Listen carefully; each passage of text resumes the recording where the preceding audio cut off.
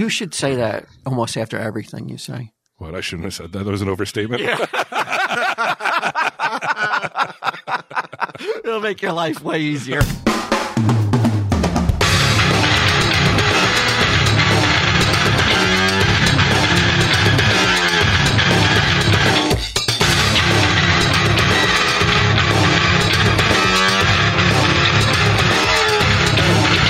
And the more of a Boy Scout he is, the more I love him.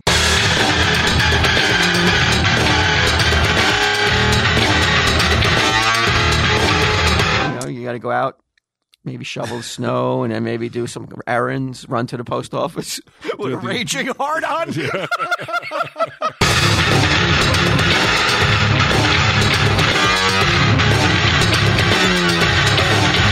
Tell him, Steve Dave. Hello and welcome to this week's edition of Tell 'em Steve Dave. I'm here with a BQ.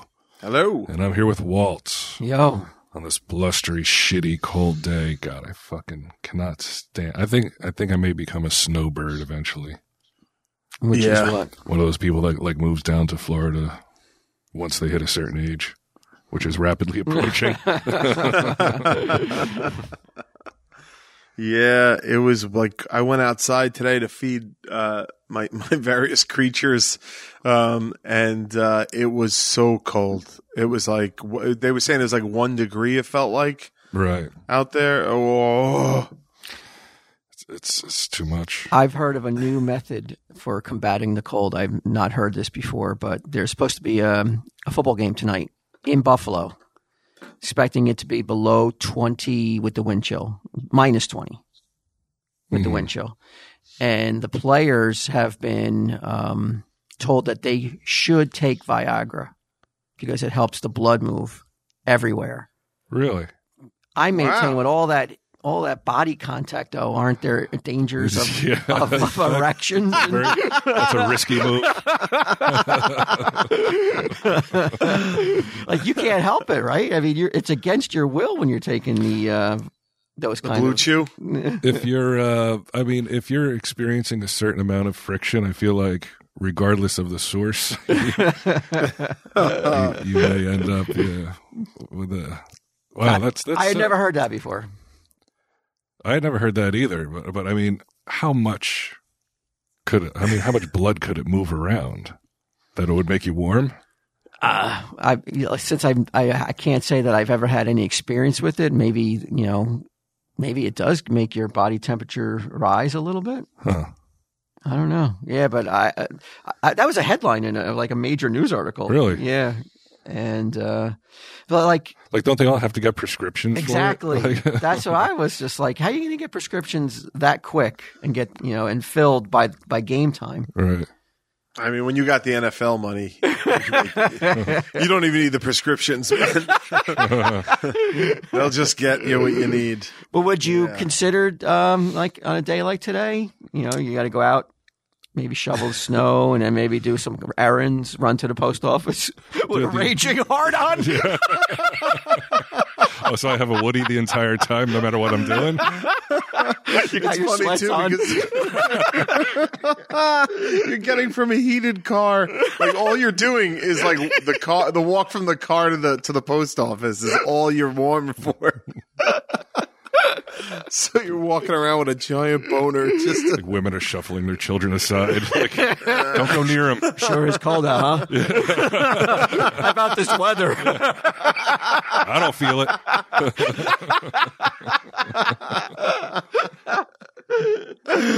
Oh man, yeah. I might just put on like a vest. And let's say you want to maybe have some relations later on. Like, how many I don't want to say Blue Chew, but how many of these types of not enhancements, I guess I'll just say Viagra. Boosters can you take in one day before it's kind of like not safe? I think it's one.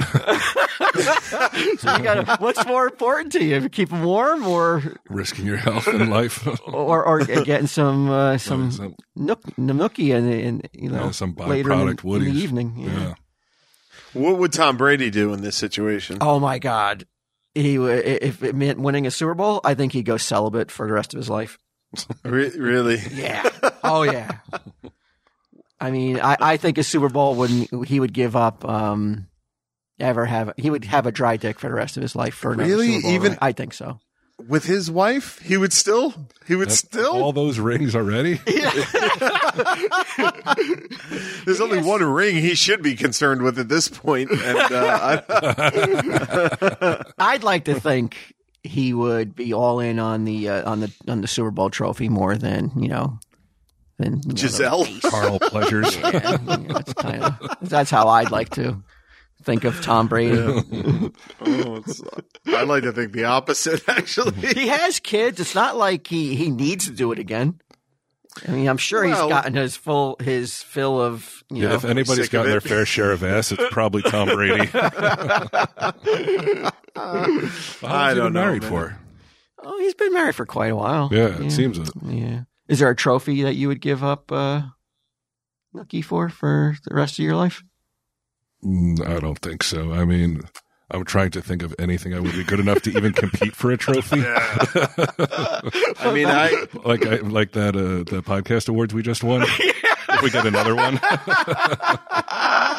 Yeah, the picnic Olympic trophy. Sorry, Frank. There's no pussy for life, but it's mine. I have an MTV Movie and TV Award upstairs on my mantle that we Right. won, and I can tell you that it is like when you're walking through your living room and you have that trophy there, and you look at it, it's pretty nice. It's pretty nice. You look at it, it reminds you of an achievement, man. Well, So maybe there's a Golden Globe or an Emmy that you might want, that you would make such a sacrifice for. I mean, I'm only 45. And how long I don't do you think- like? I mean, I know everybody wants to think that you're going to go in your 90s, so it's only another 45 years, though. It's only literally your entire life so far. Yeah, and I already went like the first how old was I? God, I don't even remember. Like 16 years without it. So you've shown that you could do it. Yeah, Easy, cakewalk. You got this. like with my luck, like I would have done it last year for a Golden Globe, and then they would have fucking canceled the Golden Globes. Yeah, all the award shows are being canceled, right? Because of the Omicron. I think it's that, and the ratings are so low at this point. Yeah. Like people, they're just like, we don't care, and the celebrities are boycotting them for different reasons. Oh, okay. It's not enough diversity, so I'm not going to the Golden Globes, and that way they can, virtue signal and look like good people. The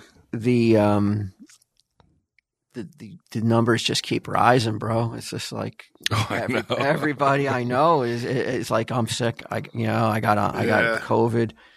My mom it just got over it. Yeah. I was a little concerned, but she's okay now. And she had all the shots. Oh, really? Yeah. I just got my booster the other day. Yeah. How'd you fare? Headache for like a day and a half, but other than that, nothing. Where'd you get it at? Walgreens. You get it in your arm now? Yeah. Well, I think that's the only place you're allowed to get it, Oh, right? I got it in my Sir! When I get my booster, I'm going to ask for it in my fanny because because my arm hurt too much. Yeah. I could just sit on my ass, but like my arm is just hurting. Sure, you're like, I'm an artist, man. I can't be fucking around with this shit. I don't draw with my ass. No, I don't do anything with it. How did your mom it's good. fare better or worse than you did? Oh, much better. Well, Much better. obviously, she was a little nervous, and I told her, I was like, you really will probably have a very mild case. You had all the shots, so you should be fine. Trying to keep her morale up, but she's nervous. She's of an age, Yeah. but she's okay. She had different symptoms than I did. She had like a horrible head cold. I didn't have any congestion at all. But everybody's different. It's crazy. I don't know. It's bizarre. I'm glad she's okay, man. Yeah. Oh, yeah, man. Yeah. Knock on wood, man. That's it. She don't get it no more. But everybody. Victor got it? Victor's been struggling. He had the high fevers, but he said he's getting better. I thought he had it already for some reason. Everybody feels like they've had it lately. Yeah. They do. Again, we already talked about it last week, though. But I think I said this though. They said that they expect in the spring, though, it's going to be a much better place coming out of the winter because of how many people have had it. You'll be getting closer to the magic number for where you can start talking about herd immunity. Oh, really? Yeah. I thought we were supposed to be there already. I thought we were supposed to be there like last May or something. I don't know. That's what I heard on TV. I heard a couple big brains, saying that we're going to be. It's going to be rough. It's going to be horrible to go through it because a lot of people are going to get infected. But come spring, though, we're going to be looking a lot better in terms of where we're at now, though. Right. I was reading this article about the instances of people dying that didn't have like comorbid, like diabetes or something. And it's like, it's almost immeasurable. It's so small. It's like most people get better. Great. Yeah. I just never see, it's fucking, I thought we were flattening the curve for 2 weeks. I don't know.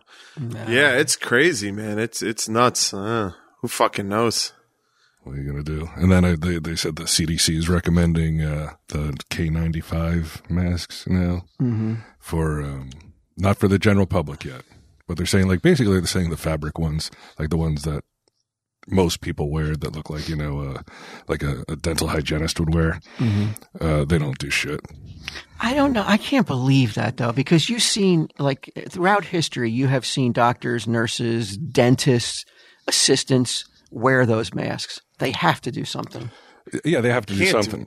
I mean, to say they don't do shit, that was an overstatement. But they don't do nearly as much as they're supposed to, I guess. You should say that almost after everything you say. What? I shouldn't have said that. That was an overstatement? Yeah. It'll make your life way easier. So, Q. Oh, go ahead. Go ahead. No. I was going to say I'm with that. I even if it's a fucking 5% chance that's better, I'll slap that thing on my face. Yeah. That argument doesn't hold that much with me because I'm just like, but if it's any percentage, why wouldn't you wear it? I don't know. For the same reason you go out, there's a certain percentage chance you may get. Well, I guess if you're going on a plane or you're going, you know what I mean? You're going in a place where you're going to be breathing the same air with somebody. Yeah, I don't know. That's a good move, to wear the mask. I'll probably wear a mask on a plane, I guess, for the rest of my life at this point, just because it also just fucking it's a nice disguise too. It's nice. Yeah. Yeah. So that'll be sweet. This COVID thing's really working out for me, guys. Well, did you hear the study now that people look sexier and more attractive in masks? So Mary Beth has me wear 5 at night. It has happened. It has happened to me where I got mask catfished, where I was talking to someone and I was like, wow, this is an attractive human. And then they took off the mask and I was like, whoa, put that mask back on. It looked like mask from yeah. So it's happened to me. There was a study could tell in you. Britain that said that people really find people more attractive when they're wearing the mask. Because I guess you're only getting to see like a third of someone's face, the top eyes. Not their janky nose and their rotten teeth and shit like that.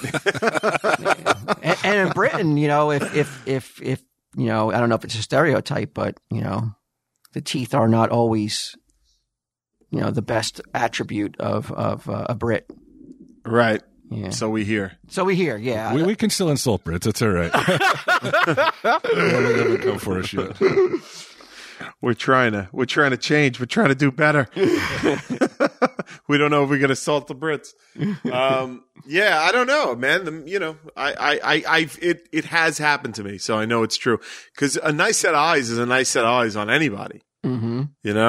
But it's when you throw in the other disfigurements that go on there. I mean, I'm talking about myself here. It's you got to reveal your flaws. Yeah. So for this, leading up to this episode, I cannot tell you guys how often I get bombarded with requests for us to do more I Buy Comics. Mm-hmm. A show on Patreon. And that seemingly is the most requested show that people have. Oh, wow. Yeah, they want more. And so I thought we would give them some more, but on the free. Okay. Tell them Steve Dave feed. A little I Buy Comics. I love it, dude. It's some of those emails that you got might have come from me. Even I love doing I sell comics. I love talking comics, man. It's my favorite. Yeah, people seem to really dig hearing your thoughts on the comic book industry. Yeah. Are you currently up to date? Are you following all the titles that you like? You know, how is the industry? Because I'm out of the game.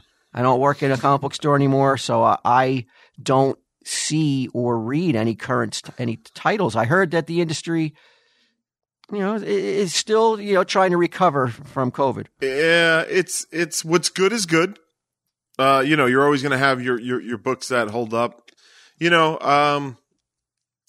Some books are not as good, but isn't that always the way? Yeah. You know what I mean? Like the good is still good and the not is not. Do you find yourself buying as much today as you were buying maybe even 5 years ago?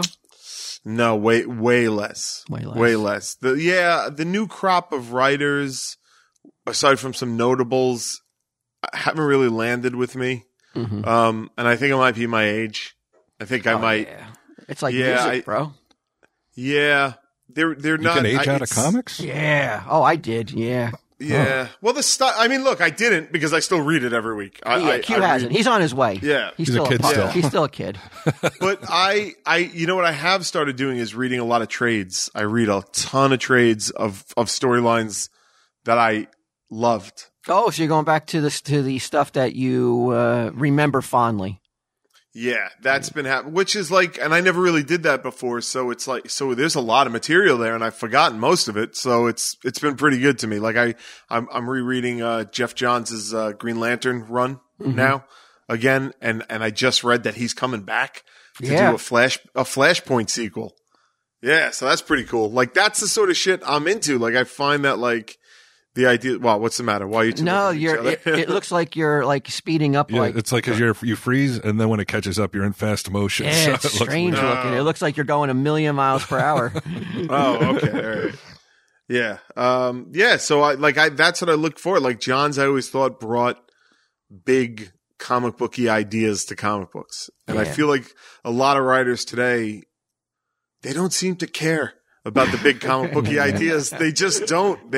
A lot of comics today just seem to be like mouthpieces for the author. Right. And I'm like, I don't want that, man. Like I you're not more important than the character. So I wish you would stop doing that. I think the audience and myself, you would be a good editor, at Marvel or DC because, that's a great commentary. You're not bigger than the character. Yeah, you're just not. That's smart. Yeah, but I don't know that I would make a good editor because I don't know how long I would last. I think people would be like, "Get this fucking guy out of here." This is for old people. Yeah, my only tether to the comic book industry at this point is me buying old material, packaged in a masterwork or packaged in an omnibus. That's like the only connection I have to comics at this point. And it's the one that gives me, I found like it's all I need. Like it gives me the utmost pleasure and I'm happy with how I'm proceeding with comics in 2022. Oh, that's great. Yeah. I don't think there's anything wrong with that, right? Like in that, like. Well, yeah, but I guess it's kind of sad though that like I have zero interest in keeping up with any of the characters that I loved, what they're doing currently. And it's not in a way that I'm mad about it. It's not. I just kind of like I just don't have any interest. And not in a bad way where I'm pissy or shaking my fist when I. You're just defeated. But I thought since we sprung up, we had this idea kind of on the quick to do an I Buy Comics for all those. And who and let it be said, Tell them, Steve Dave, we listened to the audience. They demanded some I Buy Comics, Bry. And they get it. They're going to get it. That's all I got to do. We'll bend to your every whim. I'm fine with that. I will say this, Walt, looking through, because, I'm mainly buying Comixology these days. Digital. Yeah, digital I've made the flip to that. I would say 95% of my books are DC. Wow, that's surprising. Yeah. I would not have thought that. I would have thought right down the line. I've always leaned DC over Marvel, but I've always that's not no slam against Marvel. Like, I also love Marvel, but I'm looking at my pull list right now, and it is all fucking DC, dude.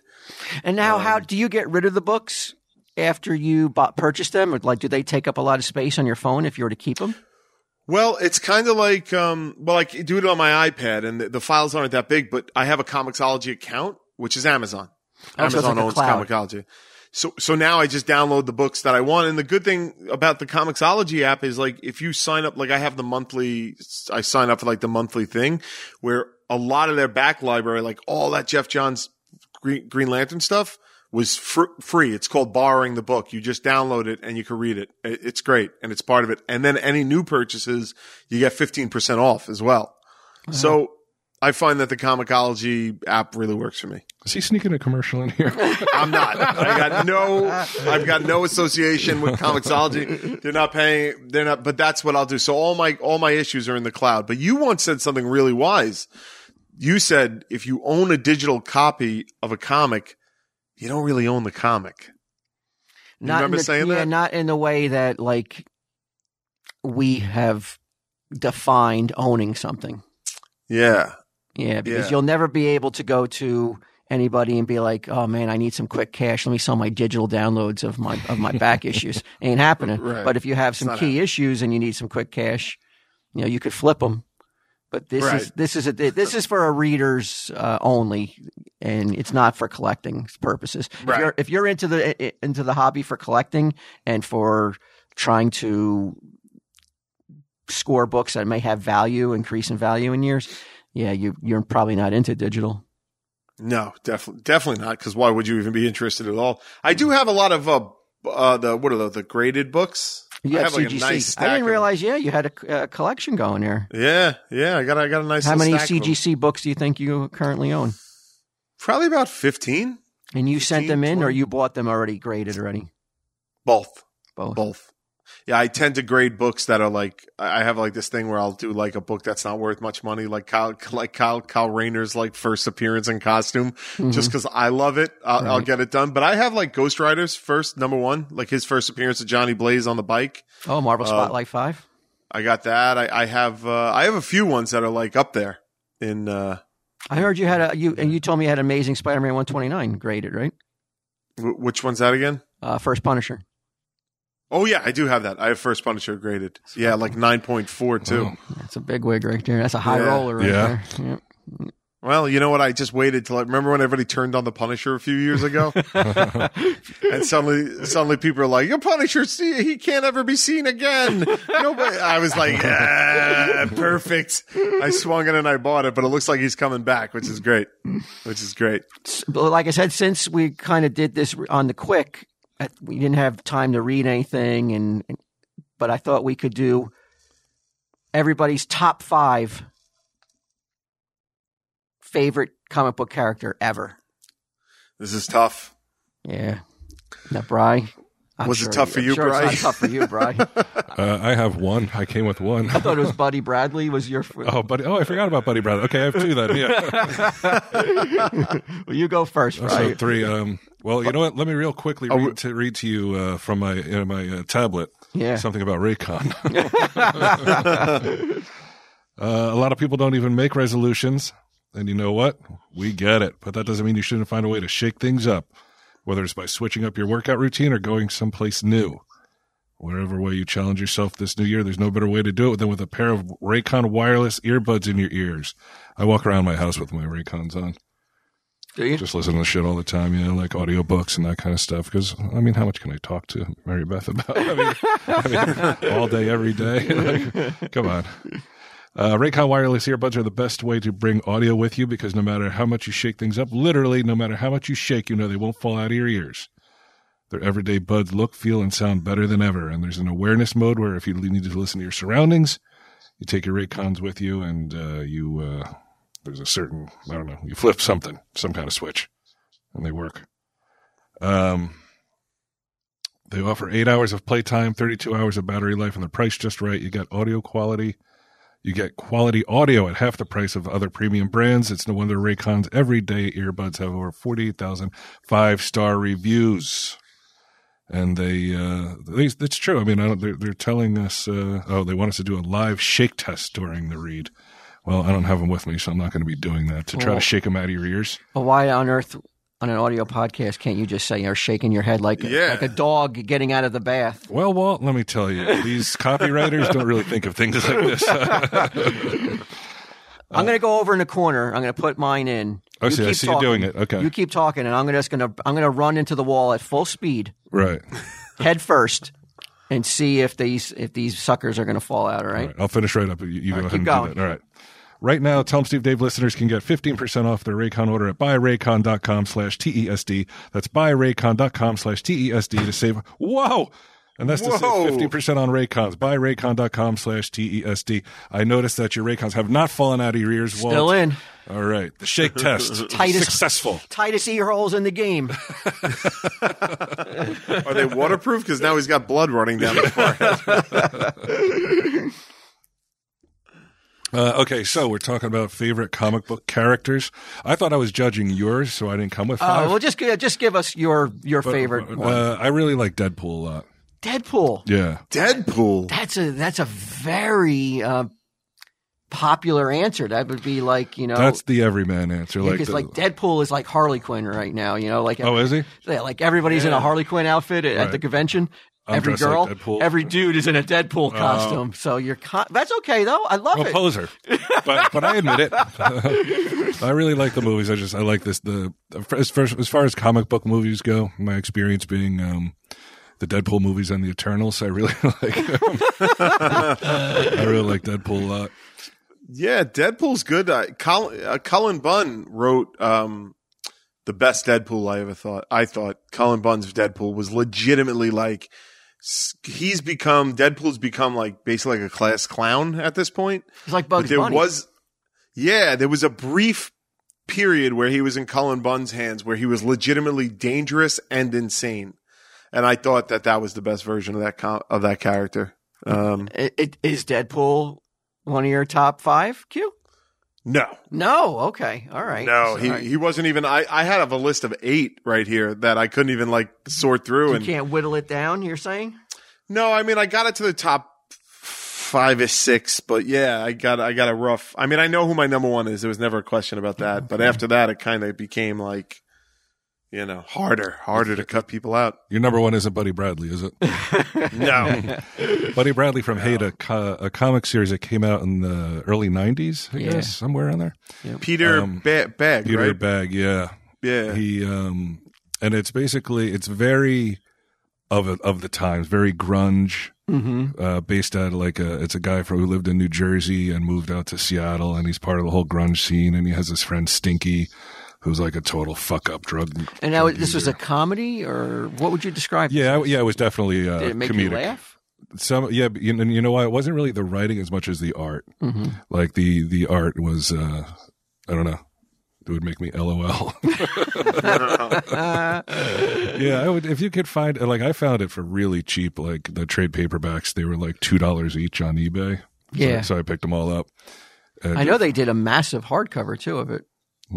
Oh, did they? Yeah, like the Complete Hate. It's like a nice, beautiful. Wow. Yeah, you should look for it, slipcase and everything. I'll have to look into it. Yeah. All right, so you're going to judge us?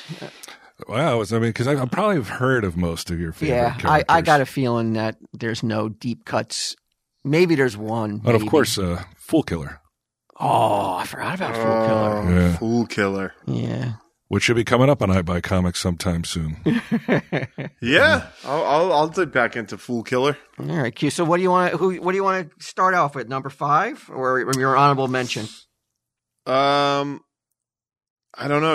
I don't know, man. I'm so in knots about this list. I feel like the characters are listening and like they're going to feel. So you tell me, man, like, how do you want to do it? I'll go with my honorable mention first. Okay. My first. So I have 7. I middled it down to my top 5, but the first guy who didn't make the cut is a character called Grimjack, which I'm sure nobody listening or even at the table is that familiar with.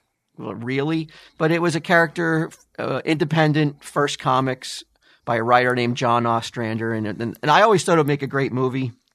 I really won't give that much into it because I don't think anybody can really appreciate it listening because it's so obscure. But it was about a mercenary, a hired gun who worked in a city called Sinishore, and it was like a city that would constantly be teleporting in and out of different realities. So like a street that was there yesterday may be gone the next day, and when a different street pops up, it's just a street full of vampires. Oh, that's like cool. It was always changing. This city was always like morphing into something else. And he was this tough ass old gun for hire who lost everything, and he was just like, just that kind of common, like. Nothing all that new, but just placed in this where he'd be fighting ninjas one comic, and then the next comic he may be fighting like, space aliens. It was just this guy could do anything at any point, and it was just a series that really I adored. I can't believe that it was never turned into something of an animated movie or a film, though. Grimjack. Not the material, but I remember the name well because you and Kev used to slobber over. Oh, Grimjack. What company put him out? First Comics, and then when First Comics went under in the late 90s or early 90s, IDW finally got the rights after a long legal battle, but it could never you could never break through in the industry itself to be like a top seller. It was always going to be this cultish kind of comic book that if you knew what it was, you dug it. Tim Truman, you ever heard? He was the artist on it. He was the co-creator. I don't know if you remember that name, Q.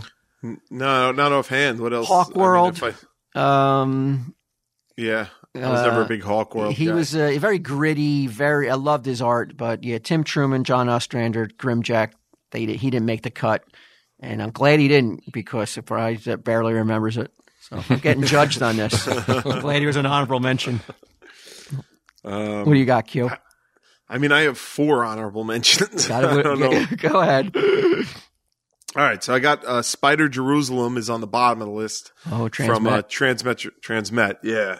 And he was essentially Hunter S. Thompson in the future. He's a journalist on the right side, but it takes place in this futuristic society where everything's fucked up. Like there's this great storyline about people who are frozen now, like what do they call that? Cryogenics.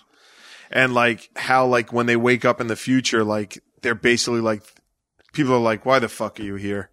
Like they're not. It's not exciting. Like, yeah, they're like, and they come out and they have no property. They have nothing, so they're forced to live in like these like hovels with other people from the past. And it was like all sorts of weird ideas like that. And Spider Jerusalem was this journalist who came out to like fight the man in it. And it was filled with all those ideas that I love so much, which are just like you're not going to see them anyplace else in comics. And Transmet, I thought nailed that, man. I think that's a series that easily could translate to a film or a series. Yeah. I'm surprised it hasn't. Warren Ellis, Derek Robertson, as I recall. Mm-hmm. It's just so well done, and each story arc builds on the one before it, and it's just fucking. And he's a great character. How many issues did that last for? Did it go 100? I think it did at least 75 because there's like 10 trades. Okay. Like I have the collection on my shelf. So he was a big one on that list. Ghost Rider for me. I am shocked. He's honorable mention? I'm telling you, man, this is tough. Which Ghost Rider is going to mean a lot to Bry's final decision? Because Bry, I'm sure, wants to go old school with Johnny Blaze, and I know you're trying to go in Danny Ketch. I'm Danny Ketch, but I think Danny Ketch is my Ghost Rider, but I understand that's most people would say it's Johnny Blaze. I couldn't argue with the Johnny Blaze guy. Well, is it Robbie Reyes is the new Ghost Rider? Yeah, that I could argue with. That's just, I mean, I remember I was in Marvel's office when that first came out, Robbie Reyes came out, and it was the first issue came out with him in that car instead of the motorcycle, right? It's a Charger now, I think, or something like that, Johnson, with the... Well, I think it's Bry's car, isn't it? Yeah, you are Robbie Reyes. And I was in the Marvel's office, and I was getting a tour, and they were like, oh, you want to see the Ghost Rider at a room because it has all the future covers and artwork on the wall and stuff. And I went in there, and I remember talking to the editor at the time. I don't remember his name. And I was like, wow, the car. I was like, what made you go with the car? And he goes, you're not sick of that motorcycle? He goes, everybody's sick of that motorcycle. And I remember looking at this guy being like, oof. You said oof. You didn't go, yeah, I'm sick of the car. No, I didn't say oof. I didn't say oof. But I remember being like, well, I like the motorcycle, but like, I remember thinking like, I don't know if a guy who doesn't like the motorcycle should be in charge of Ghost Rider. I was like, I don't get it. And Robbie Reyes as a character has done absolutely zero to earn his spot. He's done nothing. The car looks stupid. Like, it's just dumb to always have this car like in the middle of an Avengers like battlefield or something like that. You're just like, where's he drive? I don't know. I never got into Robbie Reyes. Now, what makes you like Danny Ketch so much? I mean, I know it's probably right in your sweet spot. Yeah, it was my sweet spot. It was, in fact, I was aware of Danny Ketch before Johnny Blaze. You know what I mean? Like, a big difference. Because when Johnny Blaze came back, I was like, who's this fucking old man with a ponytail? It's like, get the fuck out of here. Yeah. But since then, I've come to learn Johnny Blaze as much. This is a tough one that didn't make the top 5. Sandman. Wow. Has the Sandman TV series started yet? No, not yet. No, okay. I thought I saw it did. I think they had a podcast or something. Oh, yeah, they did like an Audible. Audible thing. Yeah. Oh, okay. That's where I was hearing so much accolades about it. I assumed it was a television series.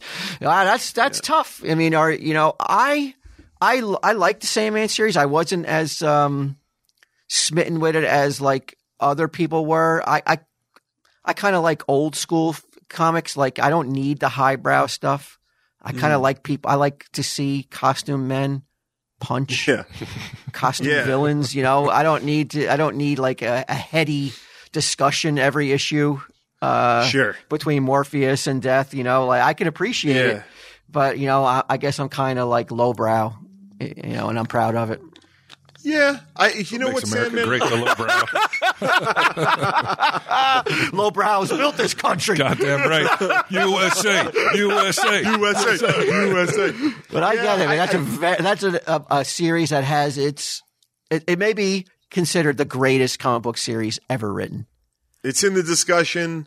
I mean, talk about a comic book with ideas. Mm-hmm. You know what I mean? Like something you really couldn't see anywhere else.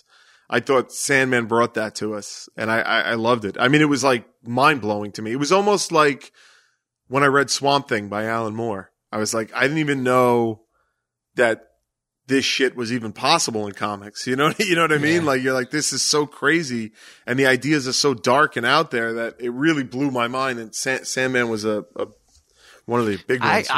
I am really on my edge of my seat. I know no one can see it because if these are his honorable mentions, what's going to be his top 5? I mean, right, these are some good picks, right? Yeah. My final honorable mention is Kyle Rayner. Okay. And he is one of my favorite characters of all time. So for him to not make the top 5, it was a fucking internal struggle, man. So this is Green Lantern? This is a guy who took over for Green Lantern in the early 90s, 91, 92. Yeah. And he had a very lengthy run, very beloved character, like one of the few replacement characters that connected so well with fandom. Like there is a segment that that wanted Hal Jordan back, but they also didn't want to see Kyle leave because he was so likable as a character. Yeah, I think he's a better character than Hal Jordan overall. Like Hal Jordan, I find, not that I don't like Hal, but like that, it's like a one note thing with Hal every single fucking time. We got it. Your dad died in a plane crash. You know what I mean? Like you're the man without fear. Like when he was his most interesting to me was when he came back to life and everybody hated him. Cause what happened was, Hal Jordan went insane and killed the entire Green Lantern Corps. And that's how they introduced Kyle Rayner. They brought it down to one Green Lantern, one guy, and he was inexperienced. It was almost like the greatest American hero type shit where he didn't know how to fucking do things correctly. And he was like the new kid on the block. And then when they brought Hal back because of Jeff Johns, everybody hated Hal because they remembered him as a bad guy. Like he was possessed at the time, but like people were like, fuck you, Hal Jordan. And that was when he was most interesting to me. When even fucking, who's the Kilowog was like, dude, get out of my face. Like that, I just thought was way more interesting. Yeah, and he became Parallax, right? Became Parallax, yeah. And he was possessed by a yellow demon in his body, right? Like that's by the demon was Parallax. Yeah, oh, okay. It was well. What happens is inside each the Green Lanterns are powered by these batteries, Brian, that are shaped like lanterns. and there's like a giant one on each planet that has like there's a red lanterns, yellow lanterns, blue lanterns, and inside each of these lanterns is a living energy creature. And the yellow one was Parallax, and he got out and possessed Hal Jordan, turned Hal Jordan into Parallax. I mean, that was all retcons. Yeah. Yeah. Initially, that wasn't, I mean, no one was thinking that. They literally, DC was like, let's just make him a mass murderer. Mm-hmm. The guy who has been a hero for the last 50 years, they were like, they greenlit. Get it? Greenlit? Yeah, nice. That he would become a murderer after saving the universe. I don't know how many times in his career, but yeah, he would go out as a murderer. But you know, it was a good move, I think, not to let him that to be his legacy, though. Was he a murderer the whole time, or he became a murderer? He was possessed by this creature. Yeah. Oh, that's when he started. Okay, but I thought, but then Ostrander got their hands on him, and they made him the Spectre. Yeah, he was the Spectre you're for right. years. Yeah, he was the Spectre. Yeah, I like that. Yeah, that's my fucking Hal Jordan. That's my Hal Jordan, Spectre Hal Jordan. Yeah, I like that. Yeah, I forgot about that. Because go ahead. No, just because like they kept up the horror vibe of the comic, like when Hal Jordan was in it, and you had this guy who was responsible for the death of fucking thousands, dealing with the fallout of that, and I was like, and that's where he saw Green Arrow for the first time, and he did such a good job of like selling the creepiness of your best friend becoming a murderer, then coming back to life as a ghost, and deal, and it was like. I thought it was really well done. So that I really like that run of Hal Jordan. It's so weird. When he came back, it's weird too. They have never collected that series in any format.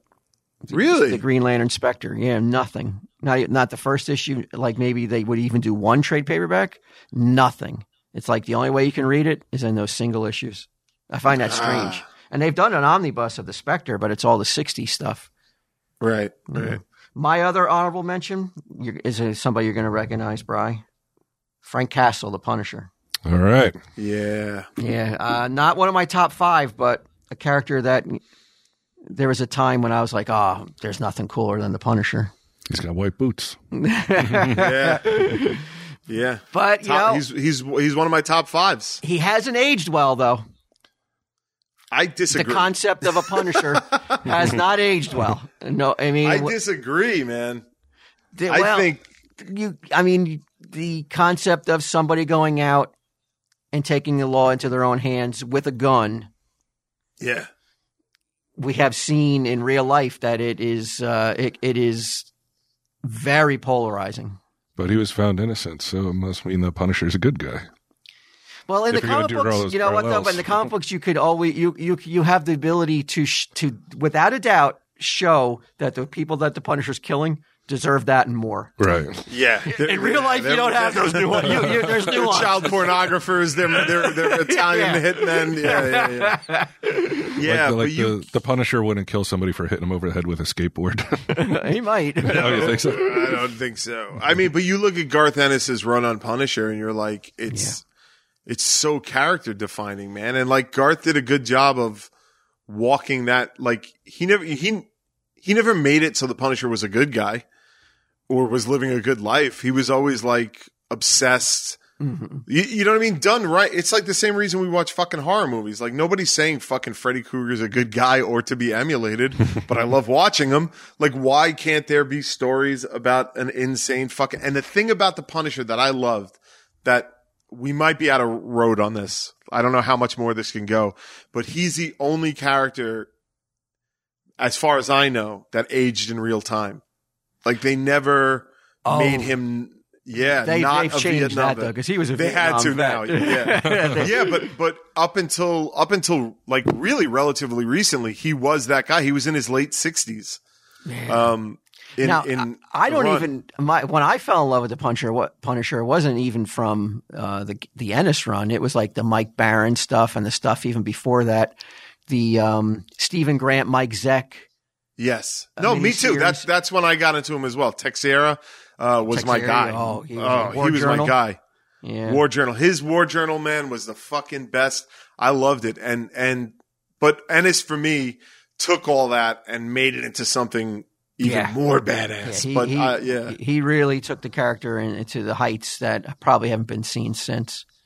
But yeah, I mean, just the most simple concept, it still shows. I mean, there's so much you could do with it. Like it's so like interesting a character, Frank Castle. Yeah, and even when anybody listening to this, I couldn't urge enough. I think it's called Welcome Back Frank, right? Yep. If you find Welcome Back Frank, which is when Garth Ennis took over the character, because before that he was an angel. You remember this fucking shit from Bernie Marvel Knights? Bernie Wrightson, which you would think would be better than it was, turned the Punisher, and he's had some weird fucking turns over the years, but like he died, he went to heaven and was turned into a hitman for heaven. And he had these glowing eyes and like this symbol on his forehead and these guns that would shoot like angel fire. Yeah. And it was a flop. It wasn't a good idea. And Garth Ennis acknowledges it, like in the beginning of Welcome Back Frank. He doesn't throw it out. He's like, yeah, they took me to heaven and I rejected it all. It was a good take on it, man. And then the other one was Frankencastle. You remember Frankencastle? I remember Frankencastle. Yeah, they turned him into a Frankenstein-esque monster. Yeah, Wolverine's son, as I recall, Jaqen, right? Sliced him up and killed him. And so they took him in the sewers and put him and like made Frankenstein out of the Punisher, and they called it Frankencastle. And it was like 2 years he was Frankencastle. And I got to be honest, it was way better than it should have been. Like it was better than it should have been. Like I remember really enjoying parts of that run, knowing it was temporary, knowing that this was just a wild take on the character. When a character is that old, you will see some weird concepts come out when he's decades old. I mean, there was a point where they turned the Punisher needed to have his skin dyed. He was in prison, right? So he had to have his skin dyed to become a black man. Yeah. Soul Man. Oh my God! Was a hit in the theaters at that point. Didn't he also have like a tight afro? Yeah, like when it was like so bizarre. It was crazy. Yeah, they're gonna make some questionable choices over time. That's what happens though, if you have a character who's decades old. There's going to be moments. There's going to be high points and low points. And I have who was the artist? Steve Dillon. That did a lot of Punisher. I have an original Steve Dillon framed on my wall. It's the one where he finally fucking gets one over on Manucci. Mm-hmm. And she's like on fire and stuff like that near the polar bear. Like after the polar, like there's an issue where he fucking punches a polar bear in the face, dude. It's fucking nuts. Like his enemies throw him. This is why, like, don't tell me the Punisher's not a great character. They throw him into the polar bear cage in Central Park Zoo. and they come in and like, or he falls in it, right? And they come in to kill him. And he's like, how am I going to take these guys out? Cause he's been shot like a couple of times. He's got no weapons. So he just goes up to a polar bear and straight up fucking jacks it in the face. And the polar bear goes nuts and starts killing everybody in the cage and shit like that. And you're like, this is fucking awesome, man. Like, you know, it's great shit. That's Garth Ennis's. I think that was, one of Garth Ennis' early runs. So Punisher, great character. In my top 5, he's number 3. He is number 3. Now, did you hear about he's coming back, and but a different type of Punisher Marvel is doing? They're changing the skull, and they're taking no more guns. He only can use ninja swords. It's just temporary, though. Yeah, it's just it's like a temporary. It's thing. like it's just like when Superman died. Okay. The Punisher will be back at one point using guns. I need the polar bear punching Punisher. not the ones with the swords. You want, man. All right, so he was number 3, though, huh?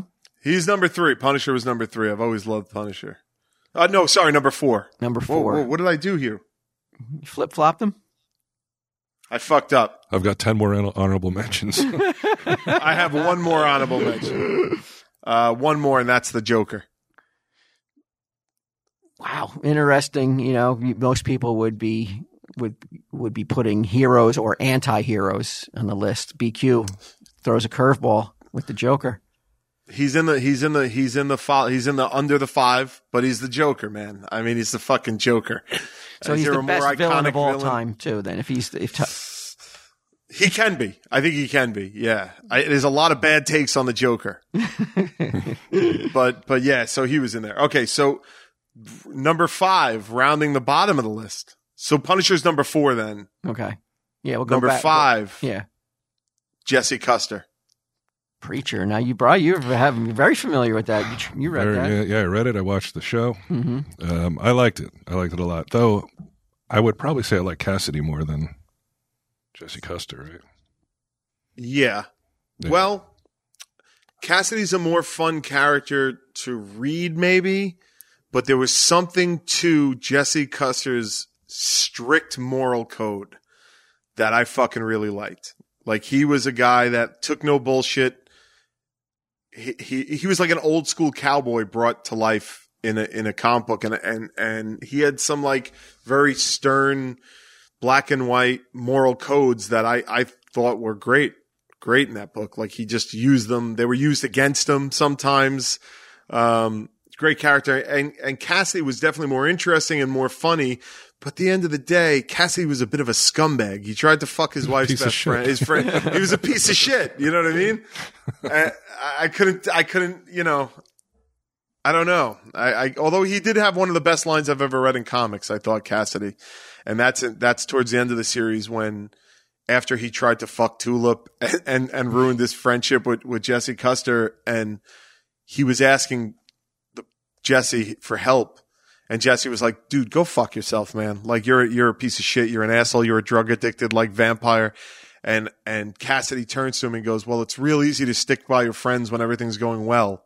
He goes, but what about when your friends are on the road to hell? Not so easy. Yeah, and that's a good line. And I was like, fuck, I paraphrased it a little bit, but I was like, that is a good fucking line. And then, I don't want to ruin the ending of it, but like it turns the whole book on that one line. So fucking Cassidy has one of my favorite lines in comics. I can't argue with you, man. I can't argue. Can you imagine if you were to go back in time when Preacher was being published, and I would tell you that DC abandoned the Vertigo line? Insane. Isn't it like unbelievable that they are just like there's no market for Vertigo books. They just don't sell, so they just killed the line. You're almost like, what world am I living in? Vertigo was Sandman. Vertigo was Sandman. Yeah. Yeah. Vertigo was Swamp. It was all that Alan Moore on the Vertigo. All that smart stuff. All that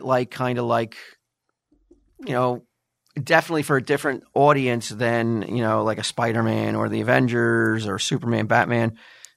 There was a different attempt being made to reach a different audience, and they're just like, we're shutting it down. Yeah, Hellblazer. Yeah. You know what? They kind of relaunched it as Black Label, but not really. But Vertigo will be back, right? Like you'll see the day. Yeah, at a certain point, I have to think they'll slap that label on something. My number 5, and this is with a caveat though. Okay. Robin. Oh wow! I know that's a weird one though, because it's only Robin? It's only the Marv Wolfman, George Perez, new Teen Titans Robin, where he's struggling with like I need a new identity. I don't want to be just under the shadow of Batman. I want to take these short shorts off and become a man. I want to fuck Starfire. Got a clip for the week? That's where he grew up, right there, and he just became so much more interesting to me as a character than just being the boy wonder. I love the way that George Perez drew muscles in his legs. Like, man, I just wanted legs like that. Never could achieve that. Never tried. You never tried? Yeah. But boy, man, I loved Dick Grayson as Robin in the New Teen Titans becoming Nightwing. And there was a point, like all these characters in my top 5, you know, at different points of my life, they were my favorite characters. This would be probably like my 15 to 16-year-old self just falling in love with Dick Grayson as a character and second guessing everything, being like, what would Batman do in this instance? You know, they're looking to me and is it because I know Batman? Like, am I treading on, you know, like just getting the benefit of the doubt because I'm associated with Batman? It was so interesting and such like he was so unsure of himself. You know, after all he did, he still was like, am I worthy of leading the Titans? Which is fucking crazy because you would think like trained by Batman and fighting crime since you were like a teenager, you would. Well, not even like a fucking 8-year-old. Yeah. Unless they retcon that out. I gotta imagine they retcon that out by now. It never made sense, Robin, right? Like that was always the thing. Like, why is Batman bringing a child into all this danger? Story-wise, no. I mean, sales-wise, are probably like, you know, what'll get the kids reading Batman back in 1938, and they were like, throw this kid in there. Yeah, no, for sure. Yeah, they eventually. Go ahead.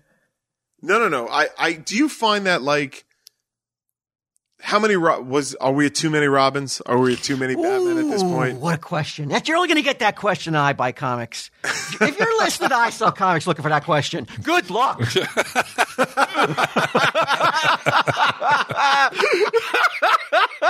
Are we at a tipping point? Are there too many Robins? I mean, Robins, Batgirls, Signal, another Batman now in New York City. You're just like at the fucking League of Batman, Batman Inc. You're just like, Jesus. Yeah, we are definitely there's too many Robins. Tim Drake, he was introduced just as my love affair with current comics, if you want to call it, but like then current comics is kind of winding down. I'm finding less and less enjoyable, but I still found Tim Drake to be an interesting and good addition to the Batman universe. And is he still Robin? He's still Robin. Yeah, he was spent a while as Damian is also well. He was Red Robin, and I think he's back to Robin now. But Damian. I don't know. I would like to say it should have ended at Tim Drake, but man, do I like Damian. Okay. I really like that kid. So Damian, Brian, is Batman's. This was a good trick. Who did this? I forget. Like there was an out of continuity story where Batman fucked Ra's al Ghul's daughter and she got pregnant. And then that string was abandoned, right? Like nobody touched that for decades, that story. Oh, was that Son of the Demon? Yes, Son of the Demon. That's it. And Mike it Barr. was always Mike Barr. Okay, great. So Mike Barr writes Son of the Demon, and it's a story where Batman has sex and impregnates Ra's al Ghul's son, and then it was ignored for, I would say, 20 years, maybe even. Like it was just ignored. Yeah. And then some writer, and I wish I remembered who to give credit to, was like, Batman's got a son, and if or a daughter, but it turned out to be a son. And all this time that we haven't seen him, he's being trained by Batman's greatest enemy, the League of Assassins, Shadows, right? And And then he comes back and the kid is a straight up fucking psychotic. He kills like his first answer is death. Like that's where he's at. And like he thinks his father's a pussy. And he tries to kill Tim Drake. Doesn't every son think that at some point in their lives? but like my dad isn't Batman. You know what I mean? He's literally like, you are a pussy because you will not kill. He tries to legitimately kill Tim Drake, who was Robin at the time. And Batman's like, all right, I have this psycho son. The only thing I can do is make him Robin to keep him under my fucking wing. And he was trained since birth. That Robin makes sense to me. Like him going out and fighting crime at night to stop him from just killing people. Like at least like in comic book logic, it makes sense. But you know, now I couldn't even tell you how many Robins there are. Yeah. You know, just the answer to the question is there's too many Robins. Definitely. Yeah. But that's my number 5. Who's your number? A good one. Who's your number 3 then? Right. Well, it was Jesse Custer was 5, 4 was Punisher, 3 Spider-Man. Wow. 3 is Spider-Man. You know what? This is unbelievable because my number 3 is Spider-Man. Oh, all right. I like this shit. Yeah. That's crazy. Yeah. All right. So what turns you on about Spider-Man? Well, he was one of my main reading when I was a kid was Spider-Man. I love Spider-Man. Here, yeah.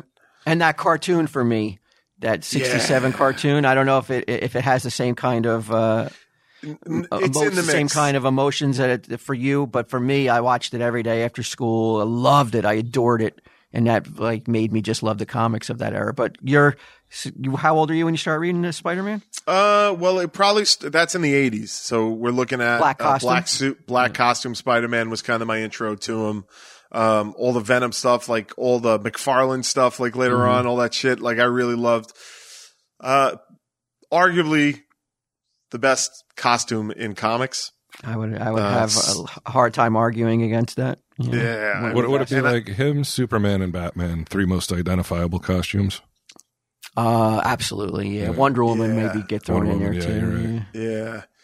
But, you know, I like the Clone Wars, like the Clone Saga. I know people hate it. I fucking ate it up. I love Ben Reilly as a character. I got so into it. Now, are we looking at another problem, Walt, where there's too many spider people?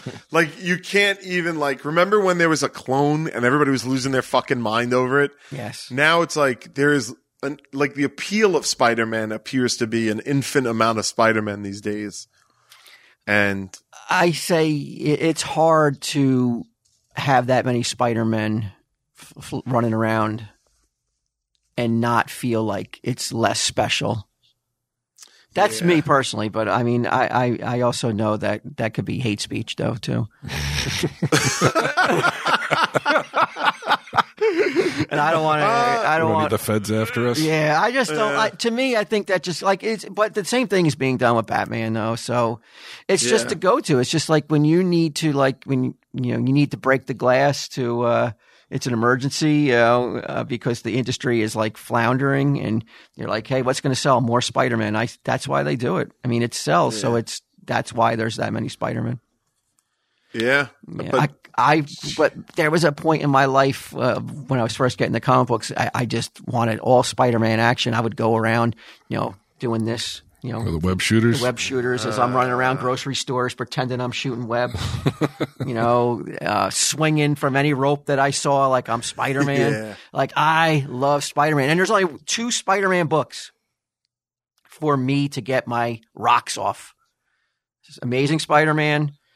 Marvel Team Up, and then as a little bit older, then Peter Parker, Spectacular Spider-Man. So there's 3 once 1977 rolls around, but that's when we had it tough. There's only 1 Spider-Man, and we made do.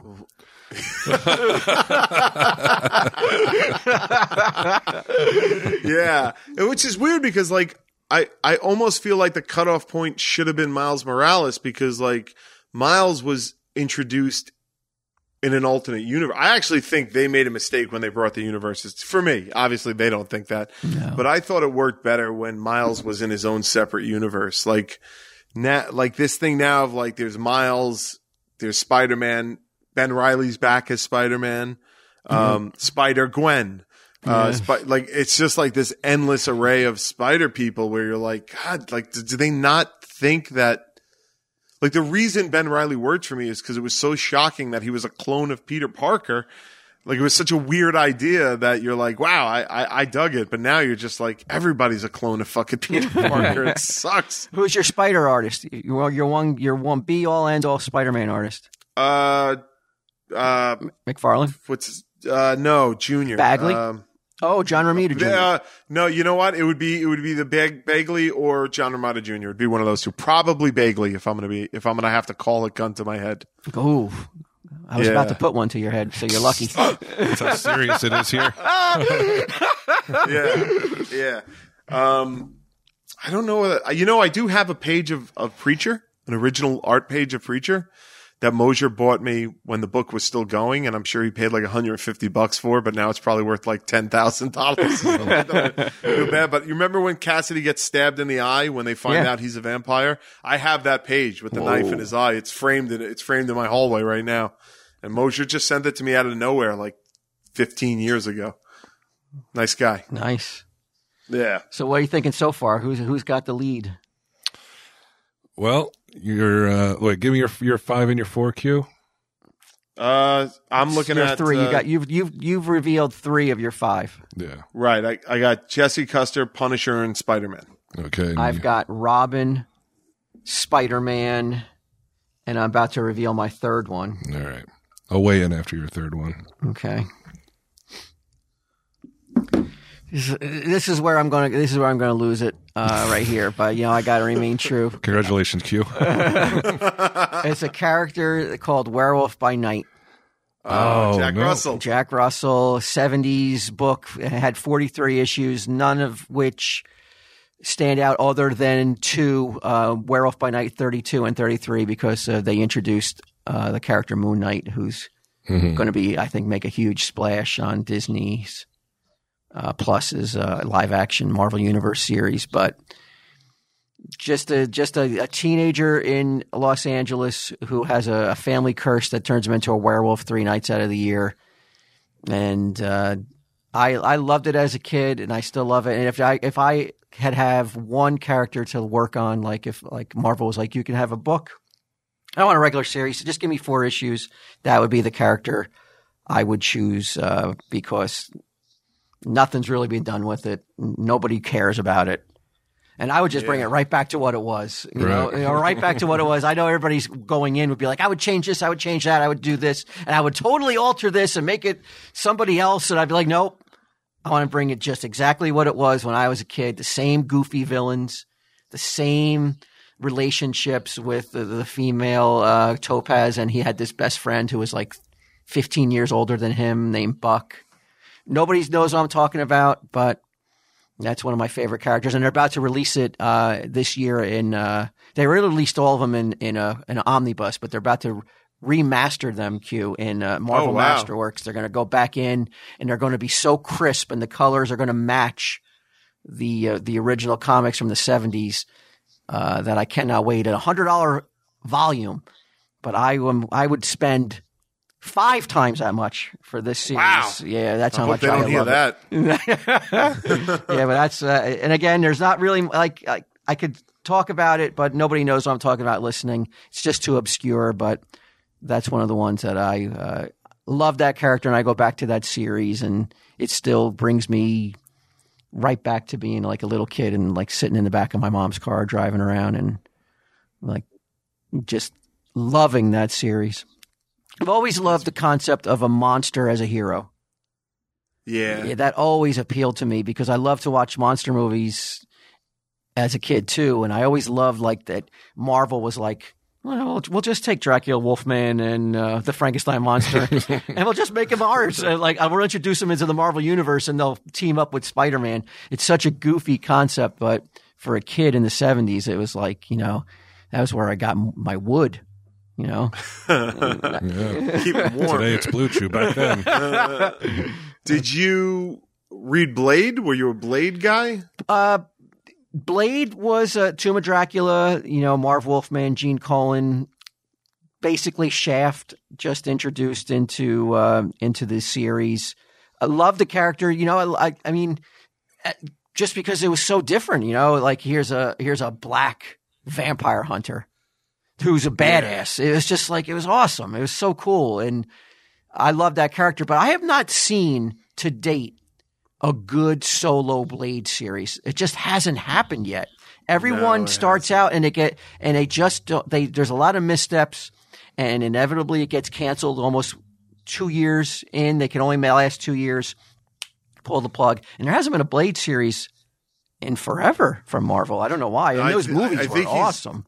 I think he's on the Avengers now. Yeah, I think you're right. Yeah. How about that, the Blade movie, the first one? What'd you think? Great. First and second one I like. I hold equally. The third one starts to get a little out there a little bit, but I like the first and second one quite a bit. I went to see it in a theater, and I was expecting, nothing. I was expecting like them to be wincing the whole time and covering my face and just looking around and being like, this is the fucking greatest thing I've ever seen in my life. I loved it. Yeah. And wouldn't it be awesome? Like, why not bring Wesley Snipes back as Blade? Dude, I cannot understand how they're not doing that. He looks fucking great. Why? Why aren't they doing it? I don't know, man. They recast Blade, and when I heard that, and the guy who they cast, I'm sure is great. Like, he's good in other stuff, but like, fucking Wesley Snipes is still alive, still looking good. He's up there. Yeah, I was gonna say he's probably like close to 60. Get him a trainer. If he even needs one, I don't know if he does. I don't think. But get him ripped, and trot him out there, man. People would love it. All right, how old do you think Wesley Snipes is? I'm going to say 62. I'll say 59. 59, exactly. You could, like, how fucking great is that if you got him back as Blade? Like, why not? Man? He's not too old. Is it the tax thing? Is it really like there's like it's being held against him? Like, could there be like, was he blackballed in Hollywood because he hasn't really gotten a lot of roles? Yeah, maybe. Like, what did he do that was so egregious other than not pay his taxes? And he paid his debt to society. You're right. I think he seemed a little unhinged during all that, though. People were like, we can't fucking work with that guy. Yeah, there may be more to the story. I don't know. We were at Comic-Con. God, this has to be like, it was right after Wesley Snipes got either out of jail or when the fuck was he out? 2013. So yeah, it might have been 2014, right? I was at Comic-Con and, Wesley Snipes, we were at the DC party, right? Mm-hmm. And they were having this big party and, he was there and he was dancing by himself in a corner. It was right after he got out of prison. And I remember looking at him and I was like nobody was going near him.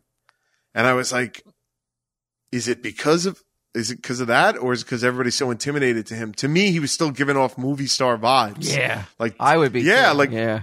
I wouldn't go near him. Like, some people you feel comfortable going up to being like, dude, I fucking love the movie, Blade, blah, blah, blah. But he gave off this thing where it's just like, there was a respect circle around them, but I didn't know if it was respect or crazy. Yeah.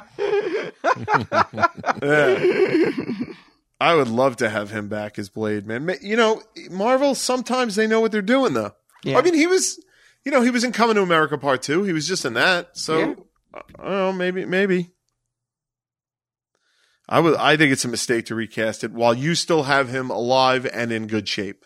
I don't know. 100% agree. I am like, it wouldn't do nothing but excite the fan base, I think, to have him shoehorned into the Marvel Universe.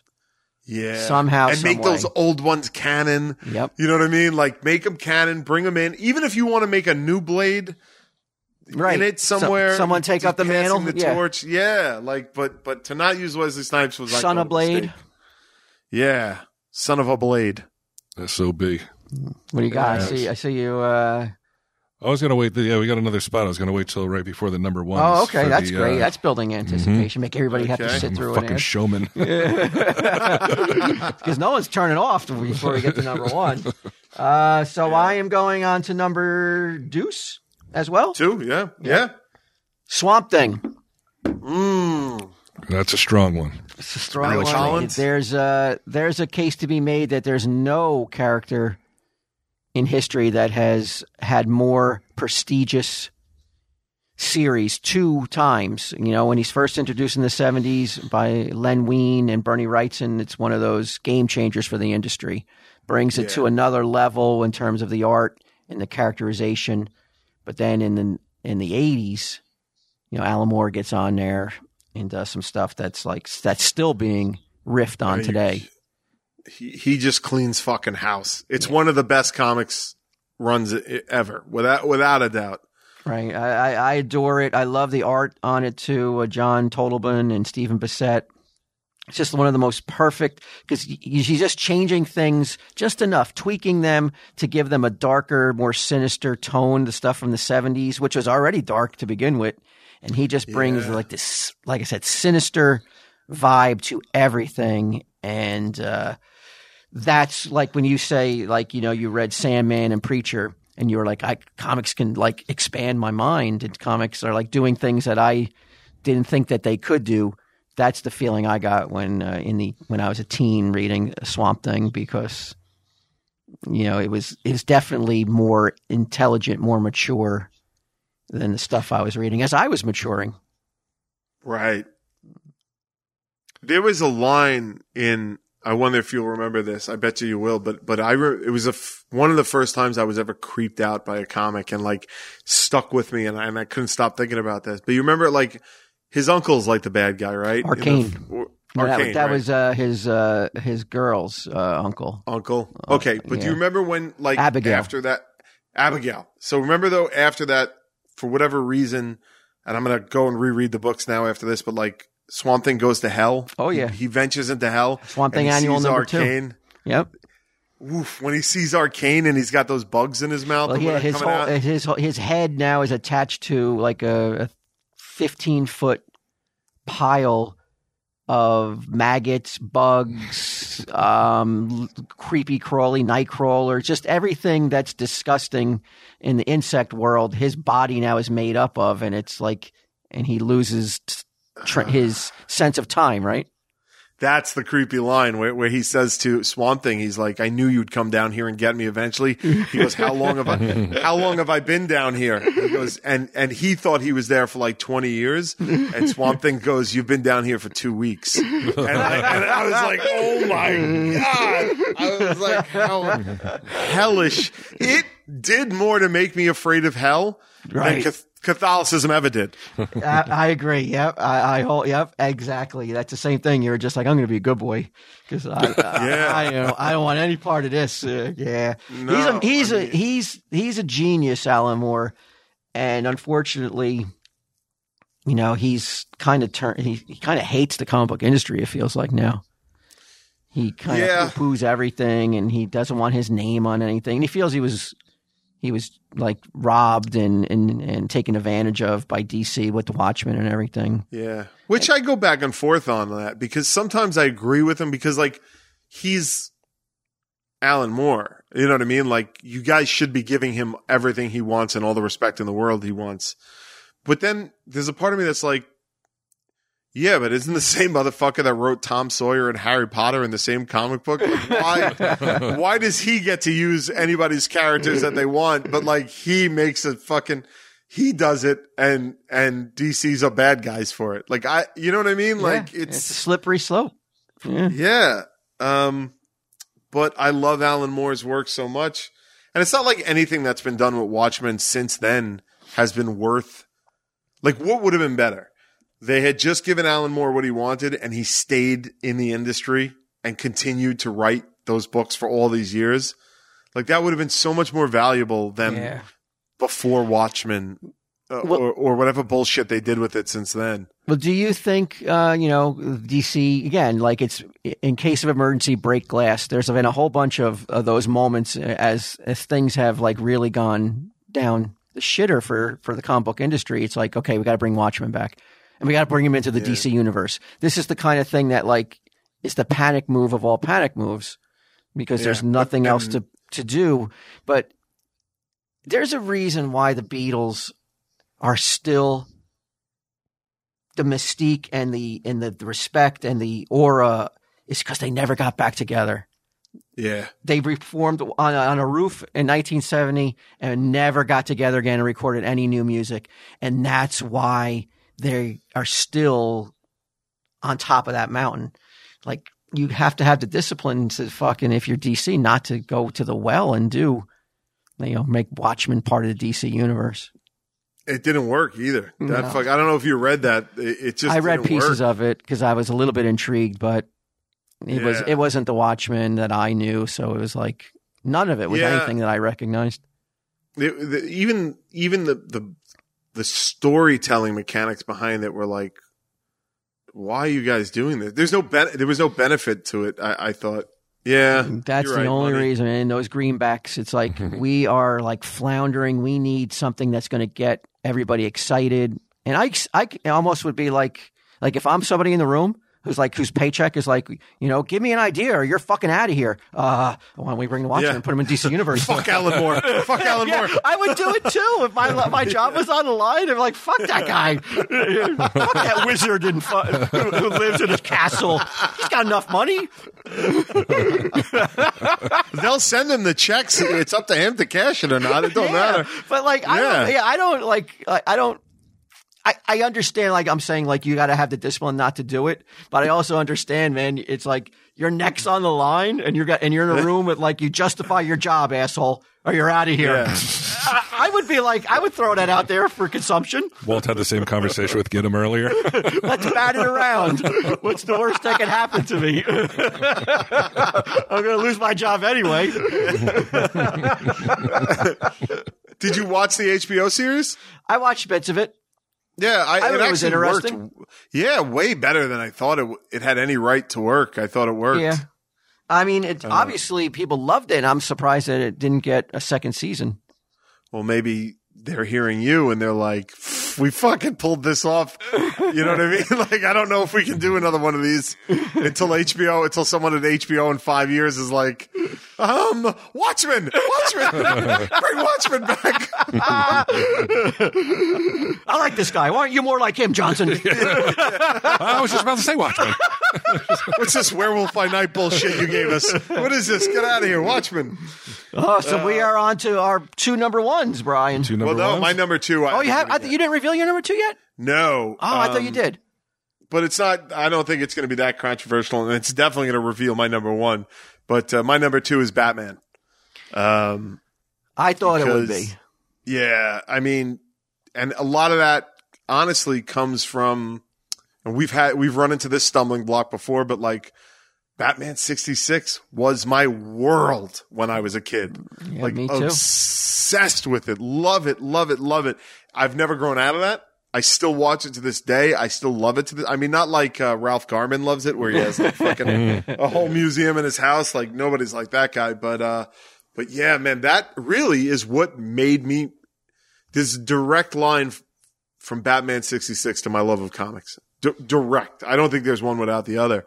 And my favorite version of Joker, which you've made fun of me before, is the Cesar Romero version of the Joker. Still to this day, my favorite version of the Joker. I fucking love it. Yeah, that's a tough one to say. I mean, I like it too, but like, there's been so much more like crazier. Like, even Heath Ledger's Joker is just like that's a great rendition of the Joker, and I'm not taking dark. away. Yeah, love it all. But if like you told me what could I watch more of, right? I would go for the Cesar Romero one. He was great. I remember hanging in my living room. Gidim got me that Cesar Romero autograph a few years back. That's hanging on the wall in my living room. But Batman, to me, it's like something about that character is open to more interpretations than almost any other character. Like all the different versions of Batman, they don't all work, but like when they work, it's just so basic and like, here's a guy. And this is why I get annoyed when people today are like, I find it so tiring and boring and just get the fuck out of my face when people are like, he's like, Batman's a billionaire. He could be doing more. He could be doing more with that money. He's out fighting crime, beating up criminals. He could be, and I'm just like, you fucking motherfuckers. Like, it's just so he could afford the Batmobile. Don't you understand this? Like, nobody wants to read the story of a billion. I don't want to read a comic book about a billionaire that takes his money and turns it to social programs. Well, I'm sorry. Bill Gates, isn't it? Yeah, I don't want to read a comic book about Bill Gates. I don't want to read that comic book. It's the most boring thing in the world. Like, yeah, obviously, if Bruce Wayne, like, took all his money and delivered, like, food and waters to fucking starving villages in the middle of nowhere, it would be the better thing to do. But you know what? I don't want to read a comic about it. Like, I want to read a comic about a billionaire that fucking makes cool toys and fucking ships and planes and then fights an insane clown. Like, that's what it's all about. It's what it's all about. Like, so to me, it's such a up until recent years, it's such an unassailable premise. Rich guy has all this money, spends it on fighting crime as a bad. It's really like perfect comic book. Perfect stuff. I got one of those questions that you can only hear on I Buy Comics. I think maybe I'm getting too ahead of myself. Is Batman too dark at this point? They would never ask that on I Sell Comics, ever. Is there come a point where it's just become like it's too cliched? It's like we've seen this Batman now since the 80s. Is there room, or is there a point where you're like, we should move a little bit back towards Batman with a little gut and smiling? I'll tell you what, I'd fucking buy it. I would buy that. Yeah, but I think there is room for that. I do. I think there's room for that interpretation of Batman. Absolutely. No, you turn the monthly Batman comic book. You just don't go as dark as the fans demand it to be at this point. Batman is back to having a dad bod. Yeah. Okay. I do. I think they could pull it off. I think they could pull it off I think for a little while. For a little while? Yeah. Yeah, I think they could pull it off. I would read it and I wouldn't be angry about it. I do like Batman as the smartest guy in the room who has a plan to take down everybody. Like that JLA run where they discovered, was it Tower of Babel? I forget which one was it where they found out that Batman. So Brian, they're going through, it's like, I forget how they went through his computer or whatever, but the bad guy, Prometheus, right? Like broke into his computer and got it. And Batman kept files on all his friends with plans on how to defeat them if they go insane. So he's like, all right, so this is Superman. This is, I got the fucking kryptonite. And if I have to kill him, this is how I'm going to do it. And he did that with everybody. And his point was, look, man, like I'm just a dude. And all you guys may go insane. And he was proved right. I mean, fucking Hal Jordan went bananas. He's saying, I'm not going to do it. He's like, but you guys are all gods. And if like you guys lost your mind and I had to take you down, like I can't come up with that on the fly. Like I need that. And he got thrown out of the Justice League and shit like that. And I always thought it was such a great idea. And he also could bring up the point, like we live in a universe where every third supervillain has the ability to control minds. Right. So that's also a factor, like if you get possessed or taken over, we need a way to shut you down. Right. But let me ask you something. How would you guys feel if we discovered that Gidim had secret files on us? I was just going to say, Gidim had a list. How to defeat us should we go insane? I would want to read that list on a podcast. Oh, I would love it. Yeah. In fact, can we ask him to do that? Yeah, absolutely. So I don't know, man. I love Batman. His rogues gallery, it's really tough to beat. It is. It's very strong. It's interesting that you had Robin and not Batman so far in the list. That's pretty great. I felt if I went to Batman, I was treading into Deadpool territory. Nobody wants that. Yeah, but he took the pressure off you by taking Batman. Now you can. Now no one's thinking about your. I'm looking down on him. Yeah. That because it's such a it's like it's the expected answer. I know who his number one is too. Oh yeah, of course. Yeah, which is it's going to be tough, I think. We'll find out in a moment. Okay. Got to talk about Green Chef first. Green Chef is a CCOF. I don't know what that means. Certified Meal Kit Company. They make eating well easy with plans to fit every lifestyle, whether you're keto, paleo, vegan, vegetarian, gluten-free, or just looking for more balanced meals. Green Chef offers a range of recipes to suit your preferences. It is the most sustainable meal kit. Their pre-proportioned ingredients means you'll actually reduce your food waste by at least 25% compared to grocery shopping. It's convenient and easy. Everything's pre-measured. Sauces, dressings, spices. It's delivered, 35 nutritious and flavorful options to choose from every week, and featuring premium clean ingredients that are seasonally sourced for peak freshness. Man, this is some service.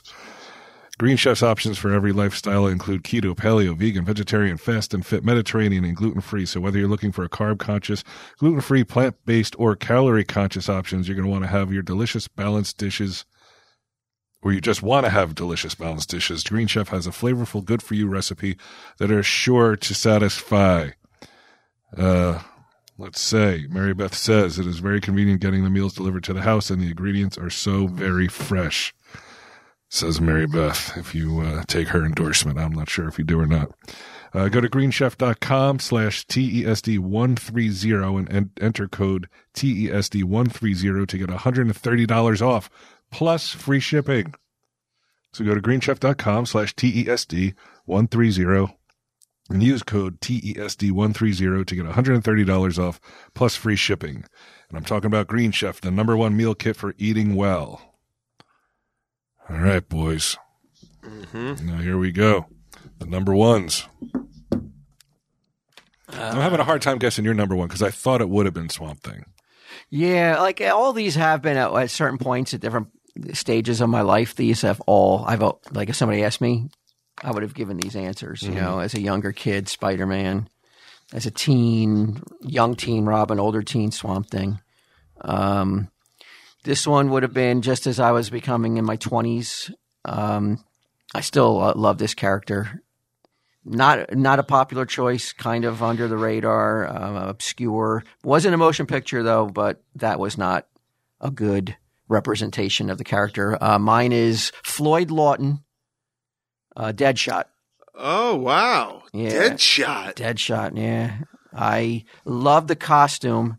But what I love more was the characterization that was created for him, a character that had no backstory, basically, until he was in the Suicide Squad in the 80s by John Ostrander. He's on that team called the Suicide Squad, and he's the only member who is okay with, like, dying on the mission. He's almost like he's unable to kill himself, but suicide by mission, he's totally okay with. This was before, because my version of the character always had the daughter and stuff like that involved. He didn't have that back then. It's so dark. I mean, he had a son, but his son was kidnapped and sexually assaulted and killed. Whoa. Holy shit. 1988. Comics Jesus. Code. Approved. Approved by the Comics Code. Who did the assaulting? It was like this almost like a family, almost like a mob thing.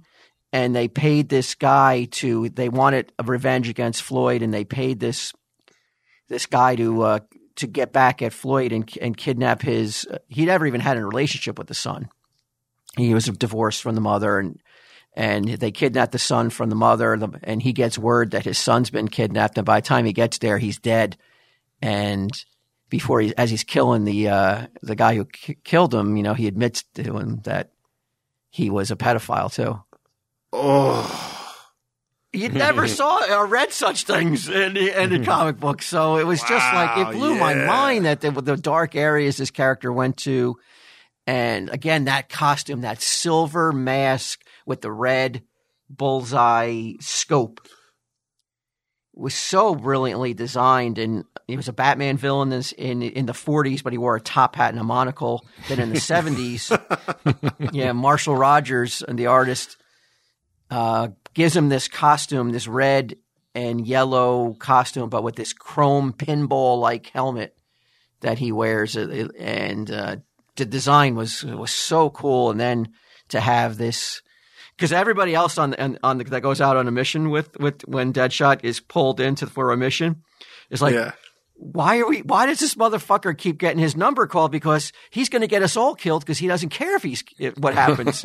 He doesn't give a fuck. He should not be on the mission. We want to go with people who want to get back alive.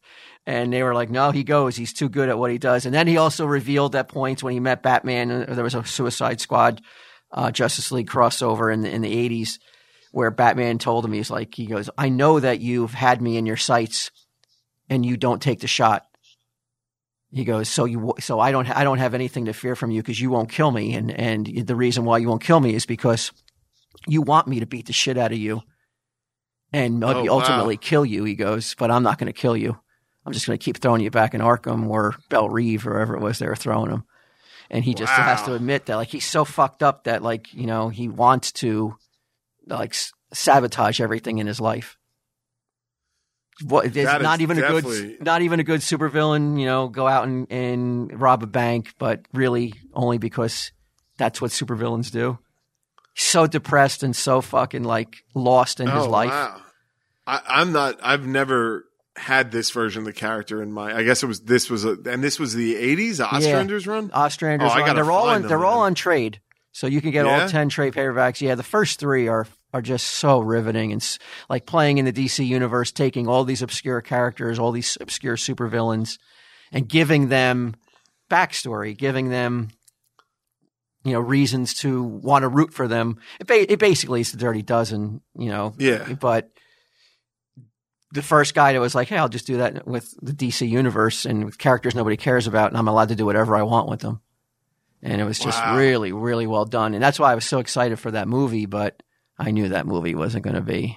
The first one. Did you like the that second one was awesome. So fucking great. I just rewatched it to get into the Peacemaker. Did you watch Peacemaker? I haven't watched it yet. it? I haven't watched it yet. It's so good. Much fun, dude. It is so much fun. Does he have a hand in it? Not Jeff, the guy who directed, the guy who did The Guardians, does he have James a hand Gunn. in the TV series? He wrote every episode. He directed the first 3. Oh, okay, awesome. Yeah, it's so much fun, dude. It's a lot more comedic than the Suicide Squad movie was, but it's in the same tone. Okay, cool. Of it, yeah.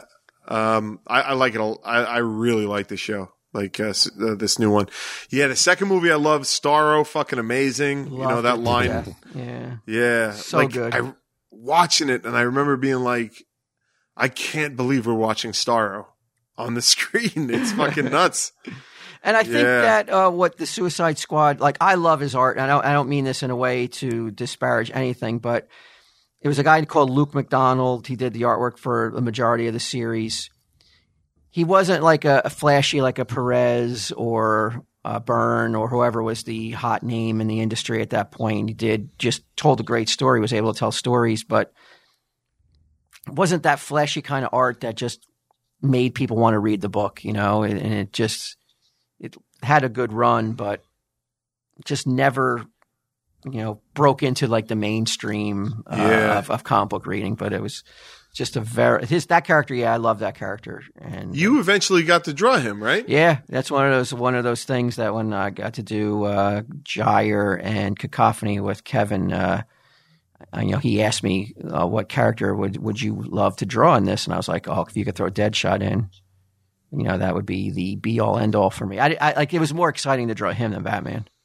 That's fucking cool. Yeah, that to me was that page when I finally got to draw him was way more amped than to do even Batman, because I just love that character. Where's that page today? You're drawing? It's hanging in the TSD offices. Nice. Yep, it's hanging underneath Abbott and Costello, Meet Frankenstein, and Giddim's thong. So if somebody wanted to see it, they'd have to come to Airport Plaza to check it out, or buy the book. It's from Cacophony issue 1, where he's breaking the Joker out of jail, and there's almost a splash page of where we reveal it's Deadshot who's breaking him out. Nice. All right, so that's my final 5 in BQ. We kind of know. Well, it was going to be. I don't think the listeners always know. Maybe they do. The ones who pay attention know. Yeah, I mean, I'm such a Superman fan. I'm beyond reasonable how much I love Superman. That there there will never be a debate for me. You know what I mean? It'll always be the one answer is who's my favorite of all time. It'll always be Superman. I fucking love that character. The big blue Boy Scout, as he's called. And the more of a Boy Scout he is, the more I love him. Like I do. There's your second clip. Out of context, it may sound a little weird. Yeah. And I do love like Kingdom Come Superman, Mark Waid's version of him, where he was, and I have that tattoo of the old depressed Superman. I love that version of the character. I think he is a very interesting Elseworlds character when you do different versions, like the Russian Superman, or like because there's no one like him where you're like, if you really think about the character, like he's so powerful. He could do anything. He could destroy planet Earth if he wants immediately. And he's just all that power in an alien creature that just happens to look like human is creepy, man. Like there's a fucking creepiness to that I don't think gets played enough in Superman. Well, he's also that character though that is the most moral, the most like the character that like is basically so good. He's not Jesus, but he's the next closest thing in terms of like how he cares and how he loves this adopted world and everything. It's that strong moral character. You know, is it sexy in 2022? It is not, and I understand. and even if you took his name off it and presented to me and like, do you want to watch this character that is the definition of good, of moral, of right? I would be like, I don't give a fuck about this character and I don't want to watch it. It sounds boring to me. But something about Superman has always if I really want to give you guys something to make fun of, like if Superman was real, if we lived in a world where Superman existed, like, and I ever met him, I think I would just start crying. Well, like a teenage girl. Yeah, he's your Tom Brady. He's my Tom Brady, yeah. Would you cry though if you met Tom Brady? Oh my God, I'd bawl like a baby. Would you? Oh yeah, like when people security hustles you away. When you see people who meet Elvis back in the day or the Beatles, that they lose all their emotions and it just comes out. Yeah, oh yeah, I would need a couple boxes of Kleenex. Wow. Wait, for the crying, right?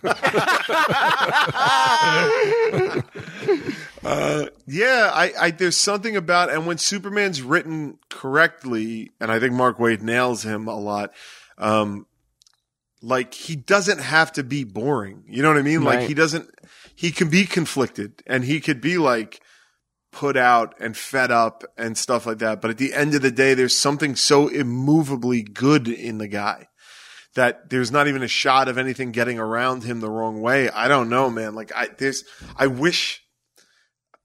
fucking wish something like that existed in the real world. Yeah. I think we all do. Yeah. And he's the strong, but now you want to go to like a comic book character that you could beat up. You could do anything to him. You could put him in any storyline because like if it's a mystery and he's got to use his brains. And as much as I love Superman, he's not on Batman's fucking level of figuring shit out. Like you could find the weaknesses in the character. Kryptonite. Is there a better fucking thing to use against someone than kryptonite? Like it's such a great weakness, man. Like it's a rock. It's a radioactive rock from his home fucking planet that landed here and it could kill him. Like it's such a well thought out thing. It's not even like we need him to have a weakness. What is it? Right. It's just and these are all things that just came into the mythology over a period of time though, which is cool too. It wasn't like they had it all figured out with Action Comics #1. It was like, no, all this stuff came organically over a period of time that became our what mythology, like with the Greek gods, these are the current myths. Yeah. And it just worked. There's been very few Superman storylines that I've not liked.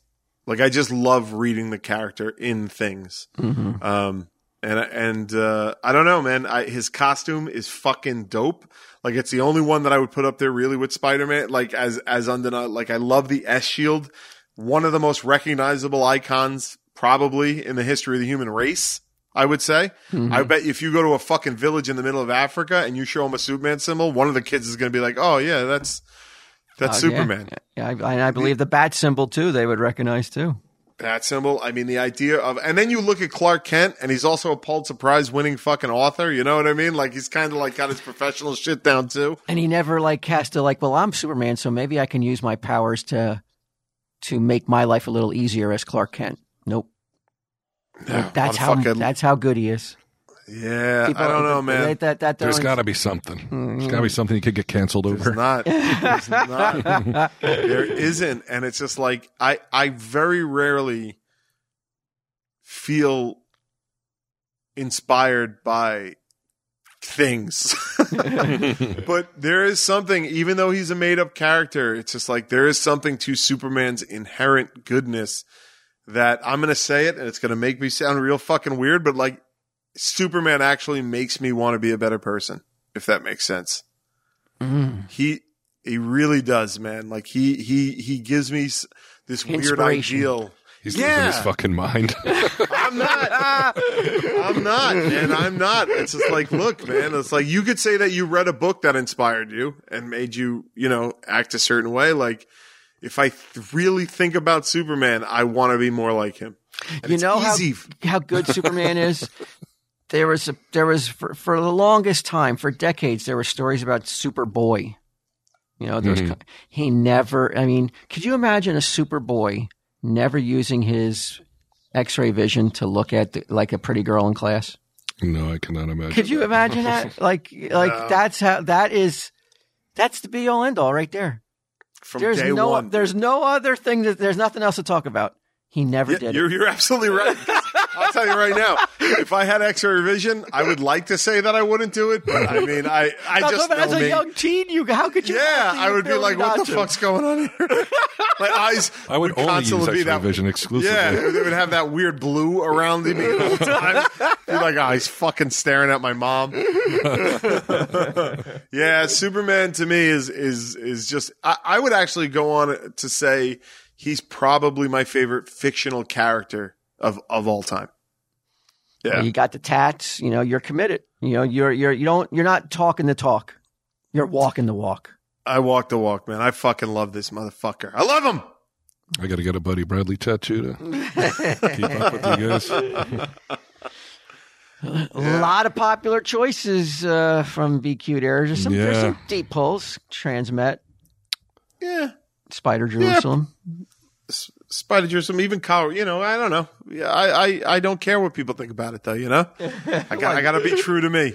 I mean, personally, if I were to go with the list of characters that like I recall and liked, reading as a kid, I would have to lean towards you. Oh, yeah, I would have to lean towards you. Yeah. Swamp Thing alone. Yeah, sure. I get it, and that's a great thing about comics. Yep, everything to everybody. It's not a competition, bro.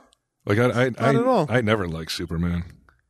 I've at times again I've really enjoyed Superman books, really enjoyed them, and I can see where he's coming from. But like I said, these characters, the ones I brought up today, there may be 5 different ones if we were to do this a year from now.